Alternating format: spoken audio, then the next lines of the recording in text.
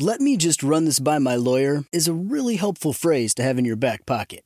Legal Shield has been giving legal peace of mind for over 50 years. They connect you to a vetted law firm in your state for an affordable monthly fee. Want an experienced set of eyes on a contract's fine print? Or you finally want to get that will done? Legal Shield has a dedicated group of lawyers who have your back, no matter what the future brings. Sign up today at LegalShield.com/iHeart. PPLSI does not provide legal representation or advice. See a plan for complete terms. At Bet365, we don't do ordinary. We believe that every sport should be epic. Every home run, every hit, every inning, every play. From the moments that are legendary to the ones that fly under the radar. Whether it's a walk-off grand slam or a base hit to center field. Whatever the sport, whatever the moment. It's never ordinary at Bet365. 21 plus only. Must be present in Ohio. If you or someone you know has a gambling problem and wants help, call 1-800-GAMBLER. Hey guys, back at the playground again, huh? Yep. You know what this playground could use? A wine country. Heck yeah, and some waves so we could go surfing. Oh, yeah. Ah, love that. A redwood forest would be cool. I'm in. Ski slopes. Let's do it. Can a girl go shopping? Yeah, baby. Wait! Did we just invent California? Discover why California is the ultimate playground at visitcalifornia.com.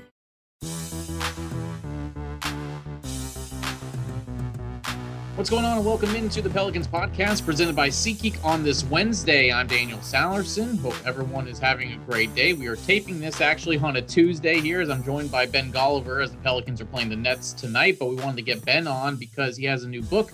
He's an NBA writer for the Washington Post, and he has a book coming out called Bubble Ball: Inside the NBA's Fight to Save a Season, and he joins us now on today's Pelicans podcast. Ben, I appreciate the time. How are you? I'm doing great. Thanks for having me. You know, the Pelicans stay might have been a little short down there in the bubble, but it was eventful. We got a look at Zion Williamson, a lot of hype around him. I think you guys were on national television, like 7 of your 8 games. So, maybe not the absolute best memories, but certainly a building experience for this year. I think especially for some of the younger players there as well. Yeah, absolutely. And we'll get into that in just a little bit. But first off, let's talk about the book. What prompted you to write this story about your time inside the bubble? Well, look, I'd always wanted to write a book. I've been covering the NBA since 2007, but I just never had the right idea. And this one sort of fell in my lap. I mean, even before I got down in the bubble, I felt like 2020 was shaping up to be one of the most important years in NBA history. I mean, right up there with 1980 and Magic Johnson showing up, or 92 with the Dream Team, or 2003 when the LeBron era began. Because you had the overseas controversy with Hong Kong and China. You had Kobe Bryant's death. You had David Stern's death. You had the shutdown in the middle of the season, which potentially threatened, to not be able to crown a champion. And that was all before they decided to send all the best players in the world to Disney World of all places to try to play this playoffs, throughout and crown a champion. So for me, it just seemed like this was the right moment. And, I was all into the bubble. I was really enthusiastic once I got down there and realized that it was going to be safe. Everybody was going to be able to, get through the day-to-day life without real risk of catching COVID-19. And for me, I was concerned before I got there. And to see it kind of, actually built, read the rules, live the rules, get my test every single day, I was like, wow, this is really an accomplishment. It's a great public health story. It's a great history story. It's a great basketball story. And of course, the social justice activism as well during the presidential election year right on top of it. So you add all of that together, I was like, somebody better capture all of this, right? Not to mention a Lakers title push. Somebody better be here, taking diligent notes and trying to put it together. And so I figured out, why not be me? How long were you down there in the bubble? Were you there for the entire time? What was that experience like, just covering the entire process that went on? No, I was there for 93 days, 92 nights. There was a few people who were there a little bit longer if they were with one of the television networks, but I was in it for the long haul. My first day there, they checked us into a 7-week quarantine period where we're just completely isolated in our hotel rooms. The only times we ever came out was to get, our swab test for COVID-19. After a week of pacing back and forth in my hotel room, kind of losing my mind a little bit, they finally turned us loose.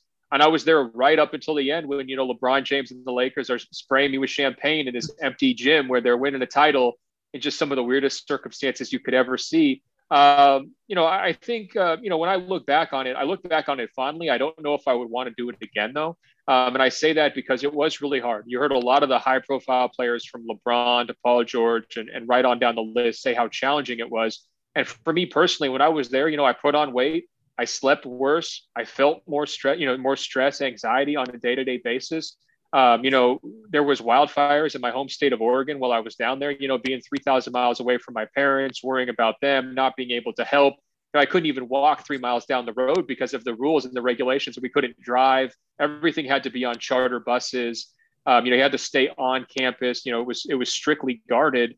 And so you do feel isolated from the rest of the world, cut off from your loved ones. And it was a very challenging experience. And so I try to get into all of those feelings that I went through, and that also obviously the players went through as well, while they're playing in this high stakes, high stress environment of the playoffs. And some teams could deal with it. Some teams couldn't. You saw the Lakers thrive, the Nuggets thrive, the Miami Heat thrive. But then you look at the Houston Rockets, the LA Clippers, the Philadelphia 76ers. I mean, all those teams really had some challenges adjusting to life down there.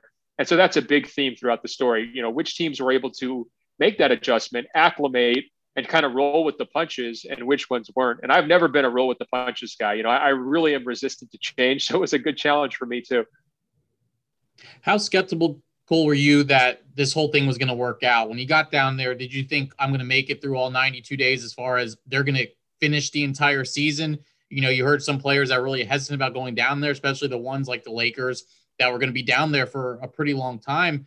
How skeptical are you, or how nervous were you about maybe they won't even finish this season, or last season, I should say? Oh, absolutely. So when I got down there, I brought a pair of, black and red Jordan 11s, the playoffs. And I said, I don't get to wear these shoes until the playoffs start. And I was feeling pretty good because we only had to get through like 2 or 3 weeks before the playoffs, the warm up period and the 8 regular season games. And so I was like, all right, I'm setting those aside for the playoffs. And I was like, all right, I brought some suits, and I don't get to wear the suits until the finals. And so when I first got down there, I was like, yeah, there's a pretty good chance I'm going to get to wear, the playoff sneakers, but I don't know about these suits, man. 3 months sounds like a long time. A lot could go wrong. One person gets sick, maybe it's going to spread to everyone super rapidly. And that was really the big concern is, okay, the bubble sounds great in theory, but it's only as good as the weakest link. If one player happens to get sick, it could spread really quickly through these games. It could spread to media members because we were there interviewing them and everything else. And so there was a legitimate concern and some real skepticism for sure. Initially, I was actually in favor of having a smaller bubble. I only wanted 16 teams rather than 22 teams. Now that would have come at the Pelicans' expense because They weren't in the original field. And actually, I wound up being proven completely wrong. And the NBA was proven completely right. They were able to keep all 22 teams healthy. They were able to get Zion on TV, like I mentioned. They were able to get Damian Lillard and the Blazers in a really exciting postseason chase for that 8th seed. And so it wound up working out great. But my real concern was, did the NBA bite off more than they could chew? Did they make too many people coming down there? Was this going to be too big of a production to keep safe? And they proved by really rigorously enforcing their rules that they could do it. If you went out to get Postmates, you got thrown in quarantine. If you left your quarantine, for whatever reason, you got thrown into another quarantine. If you were, going to a gentleman's club like Lou Williams when you weren't supposed to be doing that, well, now you're going to get thrown back into a quarantine again. And I think those types of things really help the bubble succeed. Without those rules, they're not going to come through with a perfect health and safety record like they did. How much confidence did it give you that with them being able to pull off the bubble like they did, that this season would go off pretty much unscathed? Right now, again, knock on wood, so far so good. Obviously, you did have some times in the first half of the season where teams had to cancel games and there was COVID issues in tracking. But for the most part, especially now that you are seeing fans in most arenas, that the NBA is doing another great job at getting through this season with a condensed schedule. How much confidence did you have knowing that they were able to pull off the bubble, that they can execute another short season again this year without fans? Well, the thing that had me nervous was the travel aspect to it, because that's something that we just did not have to deal with in the bubble. And, people complain about how hard the bubble was. The referees, the players, and the media members all agreed on one thing. It sure is not nice not to have to get on flights and to go from market to market every single night, or during a playoff series, change markets 3 or 4 times. It was just much easier to not deal with that. And so that was my biggest concern. It got pretty rocky there in January, but I also understand from the players' perspective, they didn't want to go back into the bubble for 6 to 9 months. And I actually think that would have been pretty damaging for a lot of people's mental health if you were in that kind of environment, especially if you were separated from your family for that long. So I think the players just viewed that as not an option. Now, before the season, someone told me, Well, the owners want their buildings back and the players want their lives back. So that's why they're going to do it this way, right? Because the owners want to start, being able to welcome fans back in. And of course, the revenue that comes along with that, and having, a real normal NBA atmosphere as soon as possible. And then the players wanted to be able to spend time with their loved ones and at least, be able to enjoy the luxury life that they've earned. A lot of these players are living great in big houses and driving really fancy cars and having a good day-to-day life. For me going to the bubble, I live in a 1-bedroom apartment. I'm driving a Ford. Okay, whatever, I'm going to the bubble, no big deal. If I'm LeBron and I've got a pool at home and, all these, home gym and all this, the idea of going to live in a Disney World hotel sounds a lot more onerous, and it's a much bigger lifestyle adjustment. And so I think from that standpoint, I can understand why they reached that conclusion. I was nervous, and certainly my heart goes out to everybody who tested positive this season. I really hope they don't have long-term lingering implications. That stuff is very serious and scary. And I'm just glad that the NBA has also embraced the vaccination process and encouraged players to do that, because I think that's the best way this pandemic ends, if everybody gets their shots. And, thankfully I got both my shots now. And so I'm looking forward to covering the playoffs on a more normal basis. Whereas this year I've actually been, reporting a lot from home, just because, I haven't been feeling comfortable going into those arenas, even though they do a great job with the health and safety. It just, the risk reward factor has always been weighing in my mind. So I think there's brighter days. That's long story short, we're probably going to be looking at a really nice finals where, we're all flying back and forth. Players are staying largely safe. There shouldn't be tons of absences from games because there really haven't been very many positive tests here over the last couple of weeks. And that's what you'd love to see.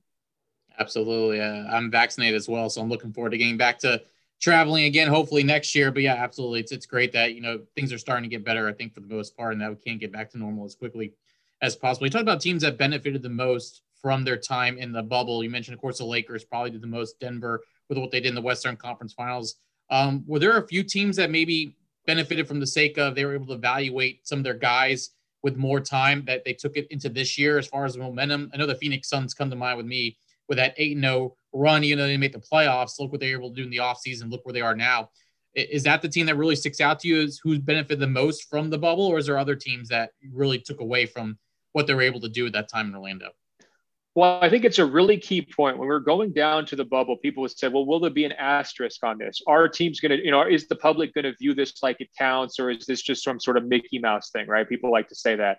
Well, if you look at how teams responded to the bubble, they treated it and validated it as if it was a normal postseason, right down the list. The Phoenix Suns is a great example. They saw their guys play well together, their young players, and they made a big financial decision to trade for Chris Paul. He had a big contract. There was a lot of other teams that were probably scared off by that, but they said, we've seen enough of our young players, whether it's Devin Booker, Bridges, Ayton in the bubble. We know we're on to something. This 8-0 wasn't a fluke, during that regular season. So we're willing to make that next step and go for it a little bit. And that's a difficult sell. That franchise hasn't always been one that's the most willing to invest big money in players. And so I think they're a perfect example, but there's others. I look at Milwaukee as well. I mean, they fall out in that second round, but they were still able to take a real lesson from it too, which is, look, we've got to shake things up. We've got to go out there and target a player like Jrue Holiday from the New Orleans Pelicans in a big trade.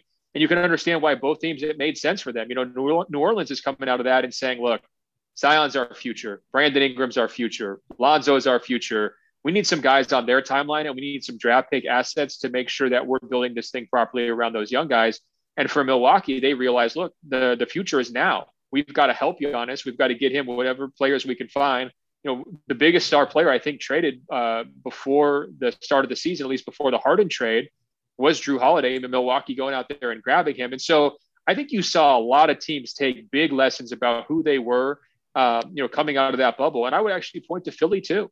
They changed front office, they changed coach. They trade Al Horford, a piece that really didn't fit for them. They go and grab a Danny Green and a Seth Curry to get some more shooting. And they've really, benefited from that, racing to the top of the Eastern Conference standings, just like the Suns have in the Western Conference. So you add it all up, there was a number of teams, whether they struggled or whether they had success in the bubble, who took lessons from that season and immediately applied it this year as well. One of the things that the NBA took from the bubble and have used it for this season is the play-in tournament. We saw it last year with the Grizzlies and the Blazers in the Western Conference, of course, in the East as well. But that one really stuck out to me. As far as the play-in tournament this year, I know you've heard some people, the Mavericks are one of those teams that are not a big fan of it since they're the one sitting in the 7th spot right now. But You look at the Pelicans, who are still in it with 15 games to go. You look at even the East, where the Wizards, who the Pelicans just faced, were 12 games under 500 entering that game, but were one back within the play-in spot. How much do you think the play-in spot is going to benefit the NBA? How much you like it, and do you think it's going to be more than just a one-year trial run? Well, it's so funny because the Mavericks were whining about it, and I actually understand their complaints. I mean, they've had a really tough season from a health and safety protocol standpoint.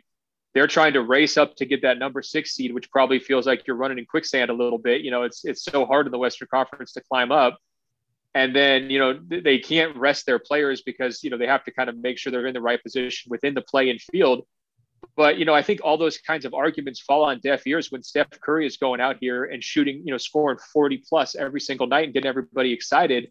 If the play-in gives Steph Curry the opportunity to reach the playoffs, and they get them and the kind of television interest that he generates here over the next month and into the play-in round itself, and then the playoffs, I mean, that's an absolutely massive financial win for the NBA, right?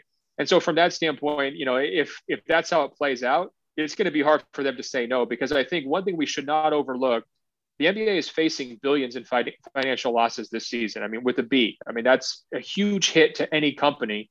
And so if you find something that really does capture the public's imagination, or it gets people to invest, or it convinces teams to really try hard down the stretch of a season and gives their fans reasons to go buy tickets and watch games, that's big. That investment and that fan retention aspect is going to be absolutely huge here as they come out of the pandemic, because, you're trying to convince people to come back into stadiums and let them know it's safe and all those kinds of questions, right? So to me, I think it's probably going to be here to stay, especially if they get a real epic run here from Steph. I think it's going to be hard to say no.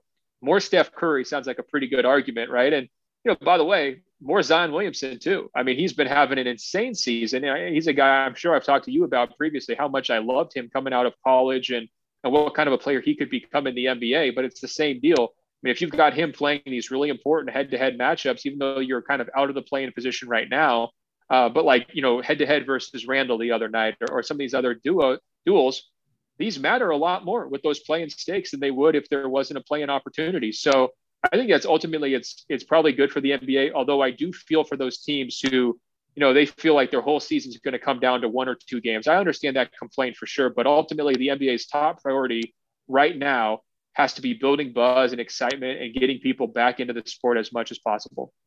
I know you're wanting to see more Steph Curry, but with the Pelicans chasing the Warriors, we're wanting to see less Steph Curry. Tone it down a little bit after what he's been able to do this last week has been unbelievable. Good luck, Daniel. Good luck. Yeah. Good luck. Yeah. I don't know how that's going to go for you. I don't know, but luckily the Pelicans have 3 more meetings against the Warriors in the last 8 games, so it will rely on those games, but they still have to stay within it. As we're talking before the Brooklyn Nets game here on this Wednesday, technically podcast. But before I let you go, let's talk about this Pelicans team, because they are going through a little bit of a rust spot where, they're in a lot of these games and they're playing some really good basketball, but have been unable to close out games. You saw it on the road trip with Washington and New York with leads in the last 2 minutes, and then the other team forcing overtime ended up losing. With you been watching the Pelicans, they've been on national TV. I know you cover the league. What have you been seeing from this Pelicans team that intrigues you? If they can't make the play-in tournament this year, that their future is pretty bright. Zion. Look, here's the thing. When you're team building in the NBA, when you're rebuilding like you have to after an Anthony Davis trade, there's no way around it. You trade Anthony Davis, that means you're in a rebuilding or retooling process. The hardest thing to do is to get that centerpiece superstar level player.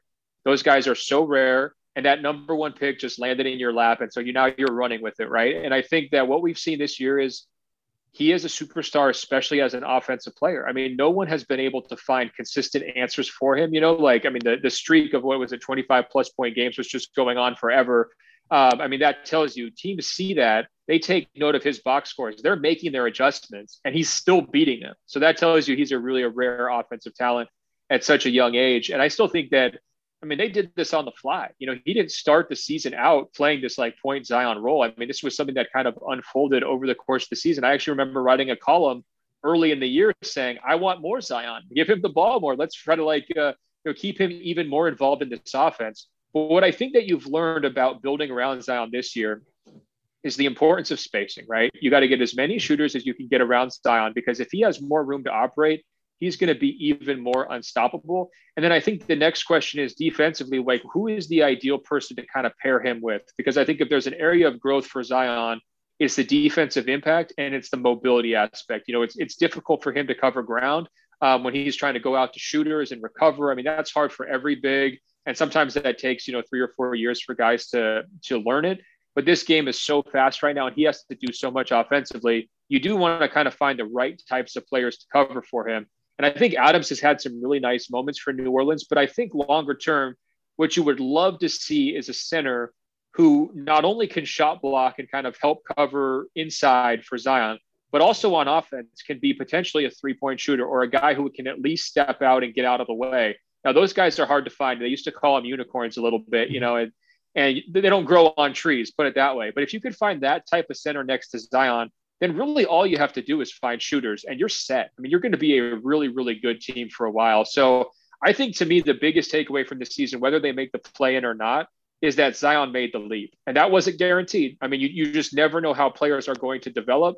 And the fact that he's stayed so healthy this year, that he's worked on his body, it's evident the effort that he's put in there to get himself in a better place from a physical standpoint, to be able to, hold up under the minutes that he's played, but also just night to night to do it every single night from a consistency standpoint is fantastic. And it shouldn't be undersold. And I think that should be kind of the takeaway headline from this year. I mean, you've got some other things you've got to decide. Okay, well, Lonzo coming up in free agency, that's going to be a decision. What's the best way to engage Ingram on offense? How exactly do he and Zion fit? Those are some open questions that you kind of have to look at longer term. But the most important thing is you got yourself a franchise player, and that's not easy to do. Absolutely. Before I let you go, how can folks get the book? Where is it available? When does it come out? Those are the main questions. Where can people find your book? So it's Amazon, Barnes & Noble, Powell's Books, kind of wherever you get books, you can pre-order it. It's coming out May 4th. So I appreciate anybody who gets it early, then it'll just show up early. And, I'm on Instagram at ben.golliver. So if you want to see like a video preview of it, I kind of walk through some of the cool features of the book. I took a bunch of pictures when I was down there at Disney World, and the publisher was nice enough to put the pictures in the book. So a famous picture of like Anthony Davis peering around the corner. I actually took that one. So that one got in there, and a few other ones, from the celebration, LeBron spraying champagne and other stuff along the way. But for Pelicans fans, I do talk about Zion quite a bit in the book. Coincidentally, I was in New Orleans covering his first week of games when Kobe Bryant died. And so I talk about just, hustling back from New Orleans to Los Angeles, and just also how excited I was to see Zion's first couple games. And then, of course, the hype that built around Zion when we all got down in the bubble, and he was the biggest story when we first got there, So I think there's good stuff. I'm sure your listeners will be, even if it's not the best ending people wanted from the bubble, I think there's still stuff for Pelicans fans to dig in there as well. Yeah, looking forward to getting it as well. That's Ben Golliver writing the book Bubble Ball Inside the NBA's Fight to Save the Season. As you mentioned, Amazon.com, Barnes & Noble. You can also follow him on Twitter at Ben Golliver, as I'm sure he has plenty of links for the book there, as he is an NBA writer for the Washington Post. Ben, I really appreciate this conversation. Looking forward to reading the book, and I appreciate the time. Oh, it's my pleasure as always. And take care, stay safe, and all that good stuff. You too. All right, big thanks again to Ben Golliver. Keep in mind that was taped before last night's game between the Pelicans and the Nets. Unfortunately, the Pelicans fell last night to Brooklyn, 134-129. All Kyrie Irving last night, 32 points on 12 of 19 shooting, as they outscored the Pelicans in the final frame, 41-37. It was a close one all the way through, back and forth, but it was Kyrie Irving making some huge shots down the stretch to secure the win for the Brooklyn Nets. So the Pelicans now 25-33, 14 games to go, and 4 games back of the Spurs and the Warriors for the play-in spot in the Western Conference. Keep in mind, the Pelicans do have one more matchup with San Antonio. That's going to be a big one on Saturday night here inside the Smoothie King Center. But they also have 3 more matchups with the Golden State Warriors, a back-to-back on May 3rd and May 4th, and then another game on May 14th on the road. So if you're within 3 games of Golden State heading into those matchups, you can still control your own destiny by winning those 3 games, but still a lot of work to be done with those 14 games to go. And the Pelicans will travel to Orlando this afternoon and will take on the Orlando Magic tomorrow night. That's when we'll next talk. That's if you join me on the radio side. I'll have pregame coverage beginning at 5:30 on ESPN New Orleans 100.3 FM. And you can also watch on Bally Sports New Orleans, 6 p.m. Central tip-off from Orlando. It's the Pelicans and the Magic. We'll have another podcast for you on Friday, getting you ready for Saturday's matchup with the San Antonio Spurs, and we're hopefully recapping a Pelicans win from Thursday night. Big thanks to Ben Golliver, and thank you to you for joining us and making us a part of your day. Until Friday, I'm Daniel Sallerson. Thanks for listening to the Pelicans podcast presented by SeatGeek.